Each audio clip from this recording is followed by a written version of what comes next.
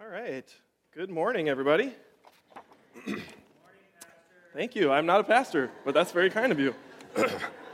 That's a perfect segue, actually. My name is Peter Carlson. I am not a pastor here, but I'm actually the worship leader here at Hiawatha Church. But every now and then, they let the overseers come on up and give a sermon. So this is my week. Our main lead pastor, Chris Wachter, is taking a sabbatical over the summer, and so they're giving those of us in the bullpen a little bit of run. So that's me today. We're in a series right now in the book of Matthew, but before I get into that, I just want to do a little introduction because I know a lot of you, but there's probably even more of you that I don't know that I haven't met before. So let me tell you a little bit about myself if you want to go to the next slide. Like I said, I'm Peter Carlson. I got two boys. That's them there. They're really buff, just so you know.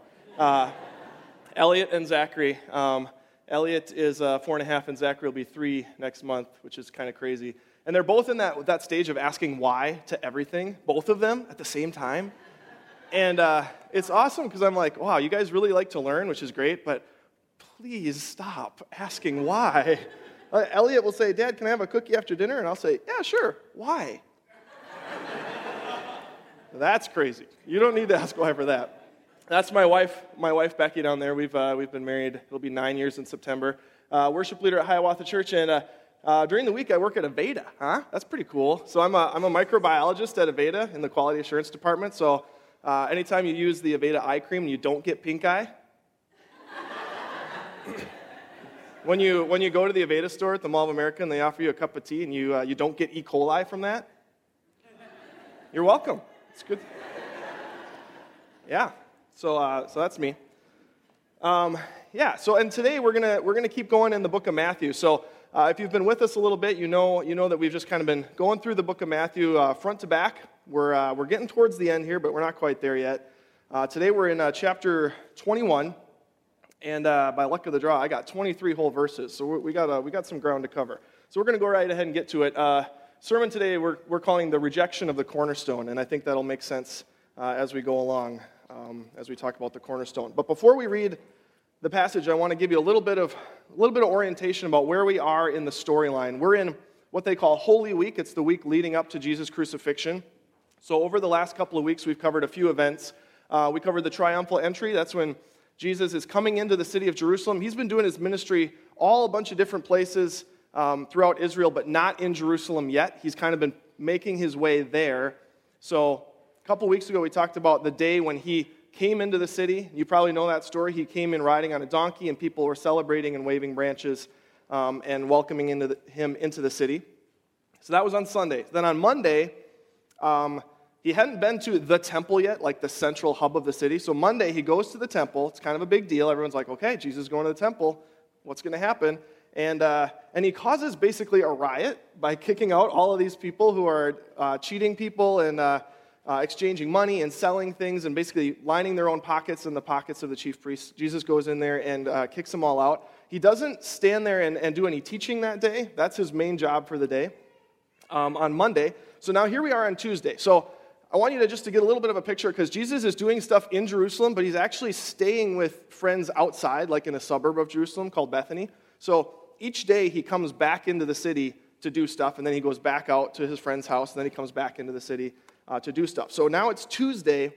He's going to enter the temple. He's going to teach this time, and he's going to confront the leaders and the teachers there, which is what we're going to talk about today.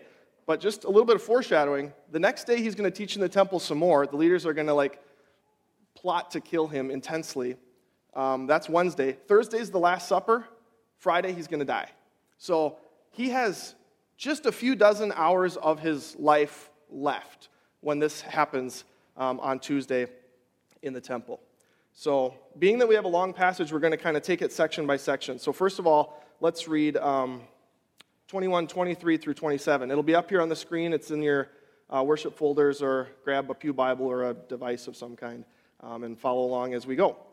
So, starting in verse 23 here.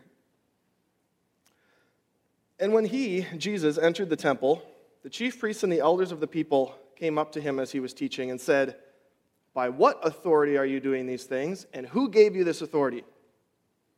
And Jesus answered them, "I also will ask you one question, and if you tell me the answer, then I also will tell you by what authority I do these things. The baptism of John, from where did it come? From heaven or from man?" And they, this is the leaders now, and they discussed it among themselves, saying, if we say from heaven, he will say to us, then why did you not believe him? But if we say from man, we are afraid of the crowd, for they all hold that John was a prophet. So they answered Jesus, we do not know. And he said to them, neither will I tell you by what authority I do these things. Let's pray. God, thank you for this story. Thank you for your word written on a page, a window into your mind, into the story of what Jesus did. Pray that we would take this teaching to heart today. Holy Spirit, I pray that you would soften us if we need to be softened, and that you would bring us to a place where we can encounter the truth of your gospel this morning. We pray these things in your name. Amen. All right, this is it. So this is the big confrontation. Jesus is in the temple. He's meeting the religious leaders, the top guys from the temple, the upstart from Galilee. It's the big one, right? This is punch-out time. So you got the chief priests. They're in charge, right? Sure, the Romans are in charge of Israel right now, but within the nation of Israel, the chief priests and the religious leaders are the big dogs. They run the nation right now, as far as the Jewish religion goes. And then you got Jesus. He's basically, if you put yourself in their shoes, Jesus is a punk kid from a punk town who's making his way into their temple. And and don't forget, the day before, he came in there and kicked a bunch of people out and caused a huge scene. He was whipping people, and he was taking away a little bit of their extra income. And so today, on Tuesday, the very next day, Jesus comes walking into the temple, and you got to see like the leaders like, it's that guy, and they run over there like, hold on, before you do anything else, we have a question for you. And here's their big question. By what authority are you doing these things, and who gave you this authority? Basically, who do you think you are exactly? And what exactly do you think you're doing here? And who exactly gave you the authority to do these things? So authority is a big deal to these people. Okay, because they feel like they have authority from God to lead the people in spiritual matters. Many of them have been doing it since they were kids because, they're from the tribe. Their father was a chief priest. He raised him up. Now he's a chief priest. There's a lot of just structure to this. And if you are a teacher, you sat under another teacher. And so when it was your turn to preach, if it was me, I'd come up. So as you know, Chris Wachter has told me these things, and now I'm telling you these things. And so Chris Wachter, to me, to you, it's real, right? So there has to be some sort of a chain going on. Authority is a big deal. And nothing should be brand new, by the way. If you hear something in church that you've never heard before to these people, that's like, no, don't listen to that. We want to hear the same thing over and over again. We want to go back to the scripture and be like, that's exactly written here. It's exactly what they're saying. It makes total sense. And if he tells me something I haven't heard before, then I don't want to listen to him at all. So that's what they're thinking. When Jesus comes in, they're saying, I need to put you in my box here. So who taught you? Do I know him? And if I don't, then I don't care about what you're saying. Besides the fact that you're a 33-year-old kid in their eyes, because they're all of these older guys, you haven't been in the temple courts this whole time like we have. Oh, and also you're from Galilee, which is just this backwater fishing town up north that nasty people come out of and dumb people. So they want to know, who do you think you are? What are you doing here? Now Jesus, being extremely smart, spins this a little differently. So here's his response. Let's read this again, because this is just so great. Jesus says, I will ask you one question, and if you tell me the answer, then I also will tell you by what authority I'm doing these things. And his question is, remember John the Baptist? The baptism of John, where did it come from? Was it from heaven or from man? So he's saying, I'll answer your question if you answer one of mine first. And they're saying, okay, this is a fairly common thing that teachers would do, like, how about this question? Yeah, but how about this question? Oh, but how about this question? So they're doing a little back and forth here. So Jesus asked this question, and so that they huddle up. They say, okay, if we say from God, we're in trouble, because he'll say, then why didn't you believe him? Because you're admitting his teaching's from God. But if we say from man, there's all these people standing around us in the temple courts who did believe John. They think he was a prophet because John's preaching was in the mold of these Old Testament prophets, right? He's out in the wilderness. He's just kind of crying out his message to whoever's there. He's dressed strangely. His message is repent, return to God. This is all very, very similar to the Old Testament prophets. So So they come back and they say, we don't really know. So Jesus then says, well, I'm not going to answer you. Because by saying you don't know, you're proving that you're not even equipped to judge this issue of authority. If you can't judge the authority of John based on what he was preaching, how are you going to even react to me telling you what authority I'm preaching on?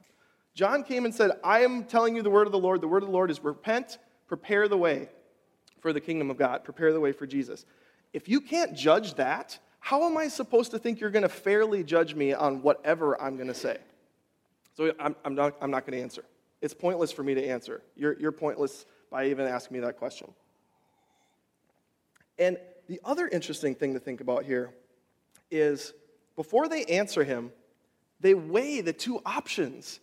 They clearly don't know, but they say, should we say this or should we say this? They don't care about which one is true. They care about which one's going to make us look good to the people around us. And they come to the conclusion, well, neither one is going to make us look good to the people around us. So the chief thing that they're concerned about is, what are the crowds going to think of us? You see a window into their heart right now. This is how they operate all the time. How am I going to look the most righteous? How am I going to get the people to think, wow, you are really something else. I admire you. Please lead me spiritually as far as you want me to go. So when they realize that they're not going to be able to look good to the people around them no matter what, they just say, we're out. I don't know. You win. I don't know. And Jesus just says, okay, well, I'm not going to answer then. Have fun. I'm not going to answer that question. We have one of those screens at work where they put up announcements and stuff, and the corner of the screen always has an inspirational quote of the day, and usually they're incredibly cheesy. But this week there was one that was up there from Anonymous. He writes a lot of stuff, who said, you don't have to attend every argument you're invited to. I think that's exactly what Jesus is saying. I'm not going to attend this argument because there's no point to me even talking to you about this stuff, because you're clearly showing me that you're incapable of judging the issue of authority at all based on the fact that you couldn't judge John. How are you supposed to judge me either?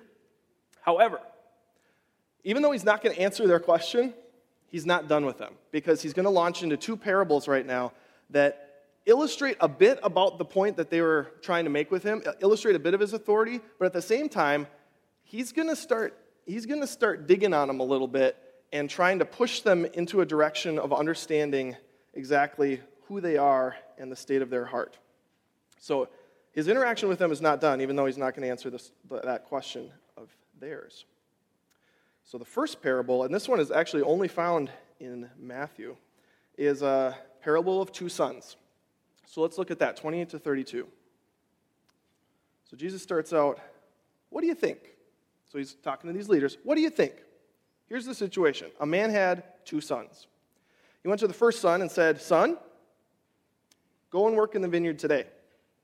And he, the son, answered him, I will not. But afterward he changed his mind, and he did go. Now when the father, went to the other son and said the same, go work in my vineyard today. He said the same, and he, the other son, answered him, I go, sir. But he did not go. Which of the two did the will of his father? So that's Jesus' question. Which of those two sons did the will of his father? And the leaders said the first, clearly. And then Jesus said to them, truly I say to you, the tax collectors and the prostitutes go into the kingdom of God before you. For John came to you in the way of righteousness, and you did not believe him. But the tax collectors and prostitutes believed him. And even when you saw it, you did not afterward change your minds and believe him. So let's look at these two sons for a second here. He's got two sons. There's a father. He's got two sons. So the first son says, to his question, please go and work in the vineyard today. The first son says, no, I will not. I will not go to work in the vineyard. The father moves on. But afterwards, the son says, that was wrong. I will go and work in the vineyard. And the second son says, oh yes, I am on my way. I got it. I'm going right now. But he doesn't go. It's a lie. He lies to his father about his willingness to go. So first thing I want you to understand about these two sons is both of them begin the story in a state of disobedience. It's just a different kind of disobedience between the two. The first one has a very verbal and affronted disobedience. The father comes and says, will you please go out and work? And he says, no, I will not. I'm staying here. That's one. And the second son, he goes and says, will you please go work? And the son's like, yes, sir, I will. But he doesn't go. He just kicks back and stays there. So his disobedience is lying. He's saying the right things, but he's not doing what is asked of him. So before we go any further, I just want to clarify one thing. An interpretation of this parable, we need to understand what is the work that the Father is asking. If we're going to suss this out into a real world of what does this parable mean, because we're going to get to who the two sons are in a second, but you probably already know. But I want to establish that the work of God that he's asking of two sons is belief. The work that he's asking for is belief. And we get that from verse 32 that we saw a second ago, because when Jesus is kind of responding to them saying the first son is the more obedient, he says, John came to you in the way of righteousness, and you did not believe him. But the tax collectors and the prostitutes believed him. So the work that he's asking for is belief. If you want to know what God wants from us, it's belief. It's belief in Jesus. It's belief in the gospel. That is the work. So don't let your minds go different ways on the map of, God told the one son, like, go out and convert 10 people or anything like that, because that's not what this parable is getting at. Jesus clearly says that the work is belief. Okay? So let's look at these two sons individually. Let's actually look at the second one first. Okay? So son number 2, he says he will work, but that's a lie because he does not go. This is the religious leaders, the ones that Jesus is talking to face at this very moment. The religious leaders are outwardly righteous. Remember I said they're so concerned with their outward appearance to the people around them. Their only concern is, how can I appear righteous? But inwardly, they are refusing to believe Jesus. They did not believe John. John came and said, God has sent me with a message. My message is, you're all sinners and you need to repent because Jesus is coming. And he didn't know about Jesus at the time, but he said, the kingdom of God is at hand. Please repent. Turn away from your sin. Prepare your hearts for Jesus to walk in. And the religious leaders of the time did not believe him. They did not believe that message. But again, when they're confronted with this question of, was John the Baptist from God or from men? They won't say from men, and they won't say from God. They're concerned about this outward appearance.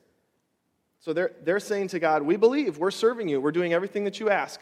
But inside, that's a lie, because they are not believing. If we look back into the Old Testament a bit, to the book of Isaiah 29, God talks about the same epidemic of unbelief going on in the nation of Israel years and years and years before Jesus. This has been going on. And God gives Isaiah something to say to the people of Israel that applies to this situation as well. So this is from Isaiah 29, 13 and 14. We're going to start just with 13. And the Lord said, because this people draw near with their mouth and honor me with their lips, while their hearts are far from me, and their fear of me is a commandment taught by men. Therefore, so hold that thought for a second. So Jesus is saying, they draw near to me with their mouth. They say all the right things. They honor me with their lips. They're big talkers. But their hearts are far from me. And get this, their fear of me is nothing more than a commandment taught by men. This is exactly what the religious leaders of the day are doing to the people of Israel. They're saying, look, it's all about the commandments. It's all about getting this list right. That's what it's about. You know about fear of God, respecting God, believing in God? It's about following the rules. That is what it is. So they're boiling belief in God all the way down to just commandments taught by men. That's all it is. So this is the judgment that Isaiah is bringing to the people from God. And then it says, therefore. So if you hold that for a second.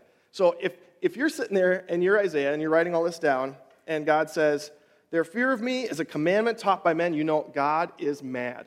So he says, therefore, you're like, okay, let me just I'm probably going to have to get red ink, and there's going to be a lot of flames coming in a second here. So this is going to be really bad, isn't it? It is. What's God going to, is he just going to say, so the kingdom of Israel is going to be scooped out of the earth and thrown into the sun? Or what's coming? What is God going to say? This is a little bit scary. So verse 14 comes along, and it says, behold, I will again do wonderful things with this people. with wonder upon wonder. And the wisdom of their wise men shall perish, and the discernment of their discerning men shall be hidden. So God's reaction to this disobedience of the heart is to say, well, I'm going to continue to display my glory. I'm going to continue to pour out my gospel on them. I'm going to do wonderful things among them. I'm going to do so many wonderful things among them that their wise men will have no idea what's going on. They're going to look dumb. And I mean, when you really take this and follow its trajectory forward, God is saying, I'm going to send Jesus to these people in the nation of Israel. That's what I'm going to do. Jesus is going to physically walk the earth of the nation of Israel. He's going to do amazing and wonderful things. And he's going to make the wisdom of the wise men look foolish, and their discerning men will look like they have no idea what's going on. Which is interesting because just a minute ago, when Jesus asked them a question, their response was, I don't know. These are the smartest people in the nation of Israel. They know all of the scriptures. They can basically quote the Old Testament at this point. And their response to a question from a 33-year-old guy from a podunk town is, I don't know. And I mean, think about what the people around as this exchange is happening. Think about what they must be thinking about the religious leaders. Jesus asks them a question, they huddle up, they talk about it for a while, they come back and they go, I don't know. And the people around them be like, whoa, I have never heard them say those three words before, ever. I don't know? I want to hear more about what Jesus has to say then if they can't answer these questions. So, okay, so that's that one son who's talking like, yeah, I'm going to be obedient to you. I'm heading out there, and he doesn't go. Now the other son, the first son that the father talks to, he's the one who says, I will not work. No, I am staying here. Just no. Well, this is, as Jesus says, this is the tax collectors and the prostitutes. They're living in blatant sin, verbal, affronting sin to God, and they're not ashamed of it. They're not ashamed to say to God, no, I am going to cheat people, and I don't care who knows it. Everybody knows the tax collectors steal money. That's what I do. I'm doing it. Prostitutes, I'm living my life, and that's that. But many of them have now accepted Jesus. Many of them believed John and repented and prepared their hearts, and Jesus came, and they believed. Many of them have believed because of Jesus, interacting with them on a very personal level. That's repentance. So they begin with this just blatant disobedience. But after the fact, they repent of that, and they come to Jesus and believe. So then, again, the conclusion here that Jesus says is, truly I say to you, tax collectors and the prostitutes go into the kingdom of God before you, religious leaders. Because when John came to you in the way of righteousness, you didn't believe him, but they did. And even when you saw it, now what is it? He's talking about John the Baptist's ministry here, right? And he says, you didn't believe him, and even when you saw it, even when you saw me, who John was talking about, John who said, look, the Lamb of God who takes away the sin of the world, he's here. You saw me, we're talking right now, you still are not changing your minds and believing. So Jesus is saying, listen, religious leaders, talk is cheap.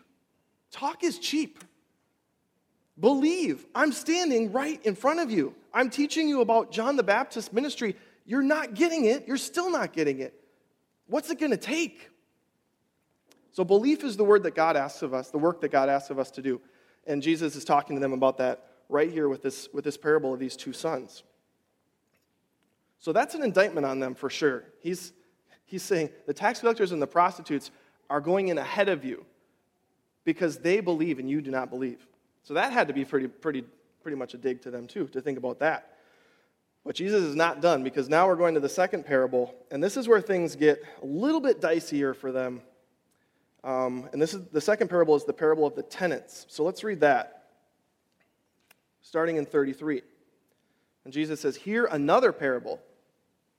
There was a master of a house who planted a vineyard and put a fence around it and dug a wine press in it and built a tower and leased it to tenants and went into another country. When the season for fruit drew near, he sent his servants to the tenants to get his fruit. And the tenants took his servants and beat one and killed another and stoned another. And again, he sent other servants, more than the first, and they did the same to them. And finally, he sent his son to them, saying, they will respect my son. But when the tenants saw the son, they said to themselves, this is the heir. Come, let us kill him and have his inheritance. And they took him and threw him out of the vineyard and killed him. When, therefore, the owner of the vineyard comes, what will he do to those tenants? And they said to him, now this is the religious leaders, they said to him, well, he will put those wretches to a miserable death and let out the vineyard to other tenants who will give him the fruits in their seasons. And Jesus said to them, have you never read in the scriptures, the stone that the builders rejected has become the cornerstone? This was the Lord's doing, and it is marvelous in our eyes. Therefore, I tell you, the kingdom of God will be taken away from you and given to a people producing its fruits. And the one who falls on this stone will be broken to pieces, and when it falls on anyone, it will crush him.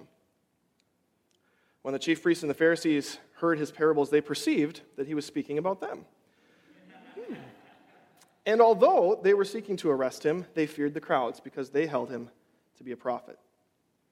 So let's look at this parable for a second. Let's break it down. So this is about a rental agreement. It's pretty common in those days, and actually it's pretty common these days as well. There's a guy, he owns a vineyard.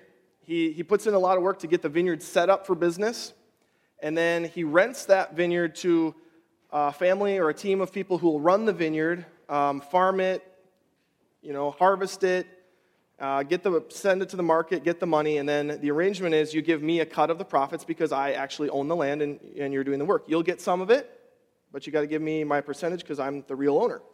So let's just go ahead and put up the legend here, the key to this parable. So the landowner is God, if you didn't get that. The vineyard itself is the nation of Israel. And if you're wondering how we know that, I don't have this on screen, but let me just quick read another passage from Isaiah. This is God talking, and he's going to use vineyard terms, and you can almost draw exact parallel lines from Isaiah 5 to this parable. So God says, let me sing for my beloved my love song concerning his vineyard. My beloved had a vineyard on a very fertile hill. He dug it and cleared it of stones and planted it with choice vines, and he built a watchtower in the midst of it, and he hewed out a wine vat in it, and he looked for it to yield grapes, but it yielded wild grapes. And now, O inhabitants of Jerusalem and men of Judah, judge between me and my vineyard. What more is there to do for my vineyard that I have not done for it? And when I looked for it to yield grapes, why did it yield wild grapes? And now I tell you what I will do to my vineyard. I will remove its hedge, and it shall be devoured. I will break down its wall, and it shall be trampled. I will make it a waste. It shall not be pruned or hoed, and the briars and thorns shall grow up. I will also command the clouds that they rain no rain upon it. And then here's the key in verse 7. For the vineyard of the Lord of hosts is the house of Israel, and the men of Judah are his pleasant planting. And he looked for justice, but behold bloodshed, for righteousness, but behold an outcry. So Old Testament verbiage here, he's saying, look, the vineyard is the nation of Israel, and the renters, the tenants of this vineyard that I'm renting it out to are you, the religious rulers. And the messengers and servants that God sends are Old Testament prophets, coming and saying, listen, you're in a state of unbelief. You need to give God his due. You need to yield this crop. And by the way, Old Testament prophet was a tough job. You get drafted for that job, by the way. God comes and says, hey, you're going to be a prophet. And you see some of the reaction of these prophets, like Jonah's like, what now? I'm out of here. No. I'm not doing it. Even Isaiah, when God came and said, Isaiah, I want you to be my prophet and speak for me, Isaiah's first response is, for how long? For how long? If you look back and read through some of that stuff, you'll see it was a tough job. And in the parable, those servants were severely abused.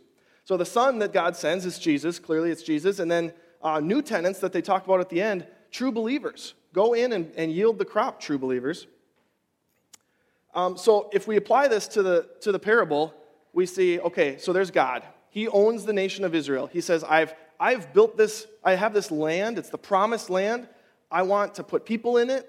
I want it to yield believers that will give glory to me and worship me. I'm going to rent it out to some people to do that work for me. It's going to be the religious leaders of the nation of Israel. I'm going to tell them all that they need to do to point people to me. And I'm going to set them up with everything that they need, do most of the hard work, so all they have to do is bring in the harvest. and they don't do it. They cheat God. They are extremely disobedient with what they've been given. So God says, well, I'm going to send some messengers to remind them of what they're supposed to be doing. I'm going to send some prophets. Well, they beat up and kill those guys. And then God says, I'm going to send my very own, my only son to them. So take a second and get a window into the emotional mind of God now. I'm a parent. I've got 2 kids. I was thinking about this week. So I say to my son, will you please go and talk to them, and they'll respect you because you are my son. And they murder him. They throw him outside the farm so they don't get blood on their stuff inside. They throw him outside and murder him. So get yourself in the mindset of God here. My son has been murdered by these people in my vineyard. Which is why when he says the question, so what would the owner do when he gets there? And they're feeling that wrath too. And they say, he will go there and he will kill those dudes. He will kick them out, he will kill them, he'll put them to a miserable death, and he'll find someone else to do the work who'll do it right. So you got to feel that vitriol of God to say, my only child, my son, has been murdered by these people. Yeah, and then they say, well, yeah, that's what the landowner should do. That would be the thing to do. Okay. So you see the irony here is that they're implicating themselves by saying that because they are the renters of that vineyard. They're self-implicating by saying they should be put to death for doing that sort of a thing. And putting someone in a position of self-implication is a pretty tough place to put them. In 2 Samuel, this happens again where Nathan is a prophet, David is the king, and you know the story of David. He sees a woman bathing on the roof across the street from him, and he says, I want her, and I don't care what it takes, and he takes her for his own, and then someone's like, by the way, she's married, and he's like, yeah, kill her husband, send him to war, put him on the front lines, then pull everybody else back, he'll die, it'll be good to go. And so David, this godly king, has done all of this stuff, kept it secret from most people, and then Nathan the prophet, God tells him, go to David, we got to talk about a few things. So 2 Samuel 12, just read this for a second. So the Lord sent Nathan to David, and Nathan came to him and said, I got a story for you. There were 2 men in a certain city. One was rich, the other was poor. The rich man had many flocks and herds, but the poor man had nothing but one little ewe lamb which he had bought. And he brought it up, and it grew up with him and his children. It used to eat his morsel and drink from his cup and lie in his arms, and it was like a daughter to him. Now there was a traveler to the rich man, and he, the rich man, was unwilling to take one of his own flock or herd to prepare for the guest who had come to him, but he took the poor man's lamb and prepared it for the man who had come to him.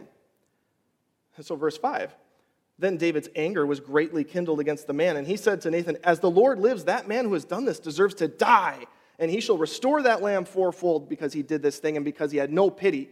And then Nathan said to David, you're the man. You did it. And it wasn't a lamb. It was a human being. It was a person.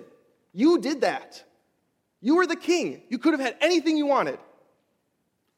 And then he goes on and just kind of recaps everything that David did. Like, I know all of what you did. This is what you did. You're the man. And then in verse 13, David has a chance to respond. And his response is a good one. And he says, I have sinned against the Lord. And then God's response through Nathan is, Nathan said to David, the Lord also has put away your sin and you shall not die. That's weighty. David has just realized, whoa, I suddenly feel the weight of this sin. It's like I saw it from a third-person point of view of all that I have done. And I am moved to repent. And God has mercy on him. Now, it's not that there are 0 consequences for this, because it turns out Bathsheba, the woman, is pregnant. And Nathan says, that child is going to die. That's part of the punishment for this sin. But just so you know, God has put away your sin, and you will not die. And there's a lot more backstory to this that I don't have time to get into, but the previous king, Saul, sinned against God, and God took his spirit away from Saul and just abandoned him to basically damnation in this world. And David has that in his mind, saying, I'm out. God's going to kick me out. This is it. It's irreparable between me and God. But Nathan says, no, it's not. It's not. So David is a broken man here, but David is not a crushed person. He's not beyond repair, which gets at the end here where Jesus is responding to this story, and he starts talking about the cornerstone. And he says, the stone that the builders rejected has now become the cornerstone. God has done this. And then in verse 44, which is a little bit cryptic, he says, the one who falls on this stone will be broken to pieces, and when it falls on anyone, it will crush him. So there's two ways that we interact with this cornerstone. And one is we're crushed beyond repair. And the second one is we're broken. We see our sin. We see it maybe from a bird's eye view, from the Spirit. This is our sin. This is how serious it is. And we can be moved to repent like David did. So put yourself again in God's shoes. Would he let the tenants continue in that? Would Nathan come to David and say, look, David, you did some bad stuff, and I think that you shouldn't do that anymore. And if David says, no, would Nathan be like, all right, it's your life. Sorry I imposed. Or the landowner comes to the vineyard at the end after they kill his son and like, hey, look, guys, I get it. You don't want to give me the profit, and I'm okay. So just, I'll see you later. I'll find a different place. What kind of a God would that be, first of all, to say he's just going to let it continue? I don't think that would be a very powerful and just God. So when people say, hey, how can a loving God have judgment for people? How can he send people to hell? Well, put yourself in his mind here, where people have murdered his son. I think the question should be, how can God even forgive something like that? How can God tell David, I have put away your sin and you will not die? How can he do that? That is a crazy form of love and forgiveness. So let's talk for just a second about this idea of the cornerstone. The stone that the builders rejected has become the cornerstone. This is talking about Jesus. He is being rejected by these religious leaders, and he's foreshadowing that he is the most important stone out of all of them.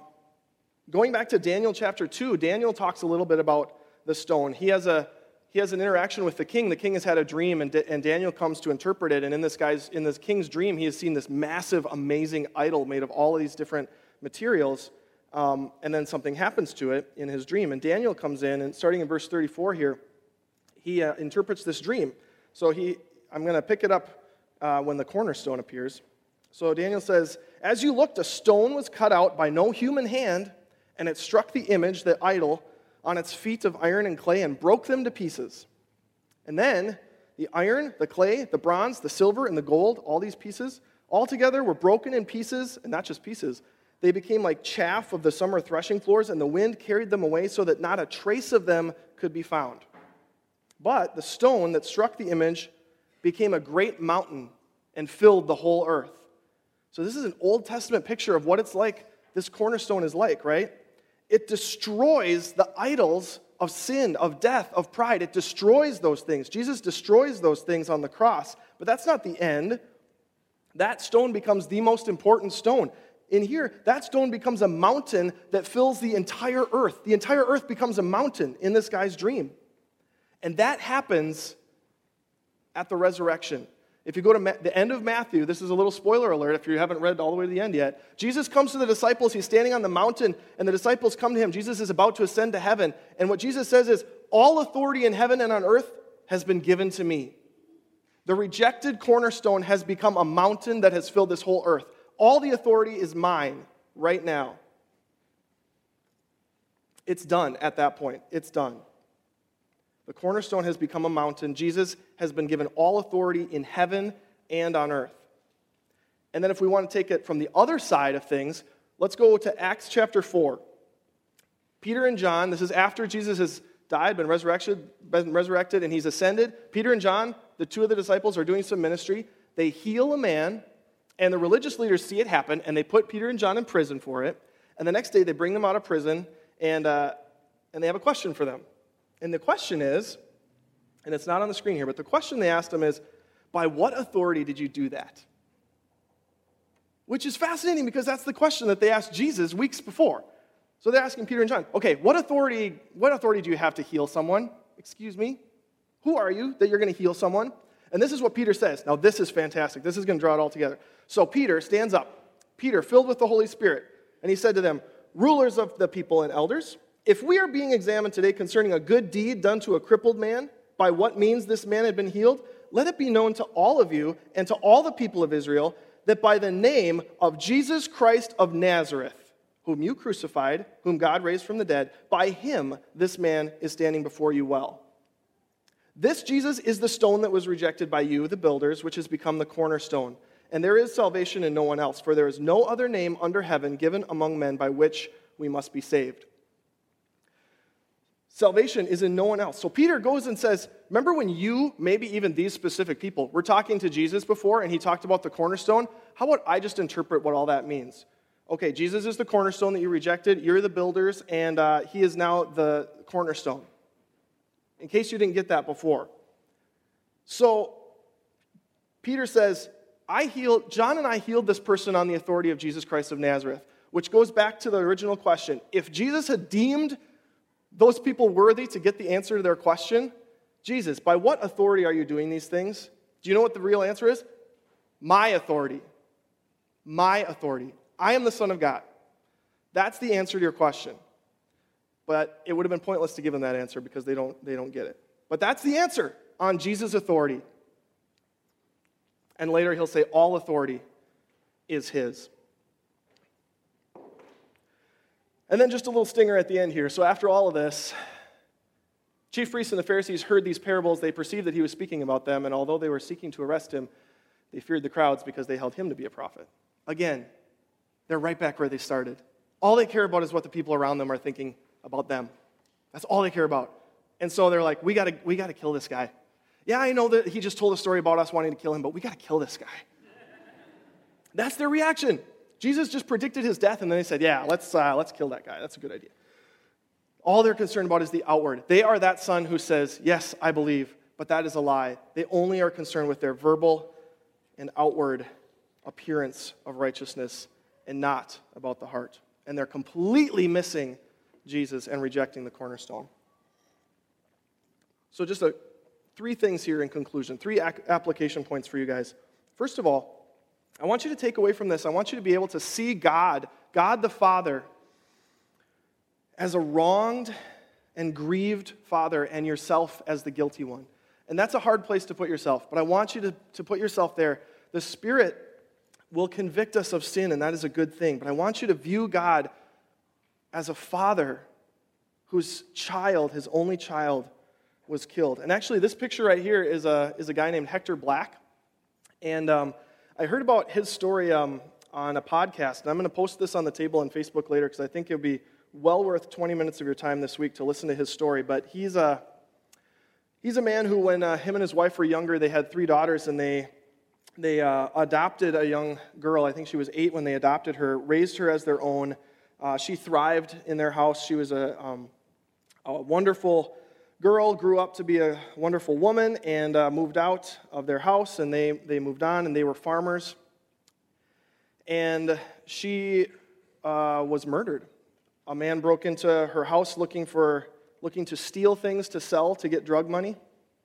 And through the course of events, he found her there and assaulted and murdered her. And they caught him. And the authorities contacted Hector Black and his wife, and they said, we have very bad news. Your adopted daughter, Patricia, has been murdered. And we have the guy. And Hector's first reaction as he tells the story is, electric chair. I want him in the electric chair, and I want to see it happen. I cannot believe that person, my own daughter, and later he'll learn that while she was tied up, she was telling him, you need to get help for this problem, and you don't need to do this, and you seem like someone who could be a good person. Why are you doing this? And it's just so unjust. So Hector has this, and he's meditating on it, and he feels like God is telling him not to seek the death penalty for this person. But not only that, he felt like God was giving him a piece to say, you need to forgive the man that did this to your daughter. And he wrote it out in a statement for the closing arguments of this guy's trial. And he stood up, and he had a statement to read. And one of the things he said was to this guy, he said, I don't know, I don't know if I've forgiven you, but I don't hate you. I hate what you've done. And everybody in the courtroom, and even the people who do this podcast, were talking about this story, and they say, so just so you know, this story makes no sense to us. We can't comprehend what's going to happen, what you're going to hear in this story. We don't understand it at all. But Hector stood up in the courtroom and said, I don't know if I've forgiven you, but I don't hate you. I only hate what you've done. And he said, I want you to turn your life around. And the man who did this was moved, and he cried, and he apologized, and he was sentenced to life in prison. And that's not even the end of the story, because Hector Black had so much forgiveness within his heart that he himself didn't quite understand, that he started writing letters to the man in prison. They basically became pen pals. They wrote letters about what happened. They wrote letters about the Bible. They wrote letters about going to church. He learned all about this guy's life before. And basically, when they asked him, are you guys friends now? Hector said, yeah, we are. We're friends now. And he's like, I don't know how it happened. I don't know. But we're friends now. I'm friends with the man who brutally murdered my daughter. That's the kind of God that we serve, a God who's wronged and grieved. We're the guilty ones, but God comes to us and says, I don't hate you. I hate what you've done. I hate what you've done to me. But I want to offer you forgiveness. I want to turn you around. So I'm going to post that. I really encourage you to find it on the table or on Facebook. Take 20 minutes this week and listen to that and just see a representation of the gospel. See the gospel story in that, because it's phenomenal. Second thing for conclusion here is, don't be like that son. Don't be like the son who says, yes, I'll go, but doesn't go. Do not reject Jesus. Do not reject the cornerstone. We all begin as sinners. It's either outward, very blatant sinners or secret sinners in our hearts. We all start there. But be like the son who starts there and turns around and says, no, I'm not going to do that. I want to repent. I want to go to the field. I was wrong. And after that, build your life on the cornerstone that is Jesus. Build your life on that cornerstone. Place that stone first in the building. That's the point of a cornerstone. The first stone that you lay at the corner determines how those first two walls, how straight they're going to be. If you have a crooked cornerstone there, the building is going to be terrible. So put Jesus there first. It could be that you already have something else there, and you might have to do some tear down before you put him there. That's very possible. You might have to remove elements of your life that you're letting take the place of Jesus so that Jesus can be there. That's very possible. But build your life on the cornerstone of Jesus, because salvation is in no one else, and forgiveness is offered to us through no one else but Jesus. Let's pray.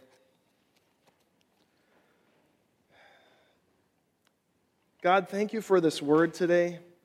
Thank you for allowing us to see ourselves as in need of forgiveness and redemption. But thank you, God, that you are someone who offers that to us. Thank you that you do not hate us and reject us outright, that you don't come to us full of judgment, but that you come to us to do signs and wonders, that you send Jesus to us, that you send the gospel to us. I pray that we would be like the people that see our sin, that it would be revealed to us in its ugliness, and that we would be moved to repent and turn towards you and find that forgiveness that is almost incomprehensible, but that we would find it, that we would be blessed by it, and that we would take that forgiveness, that gospel, that we would place that stone as our cornerstone and build our entire lives around you always. Pray these things in your name.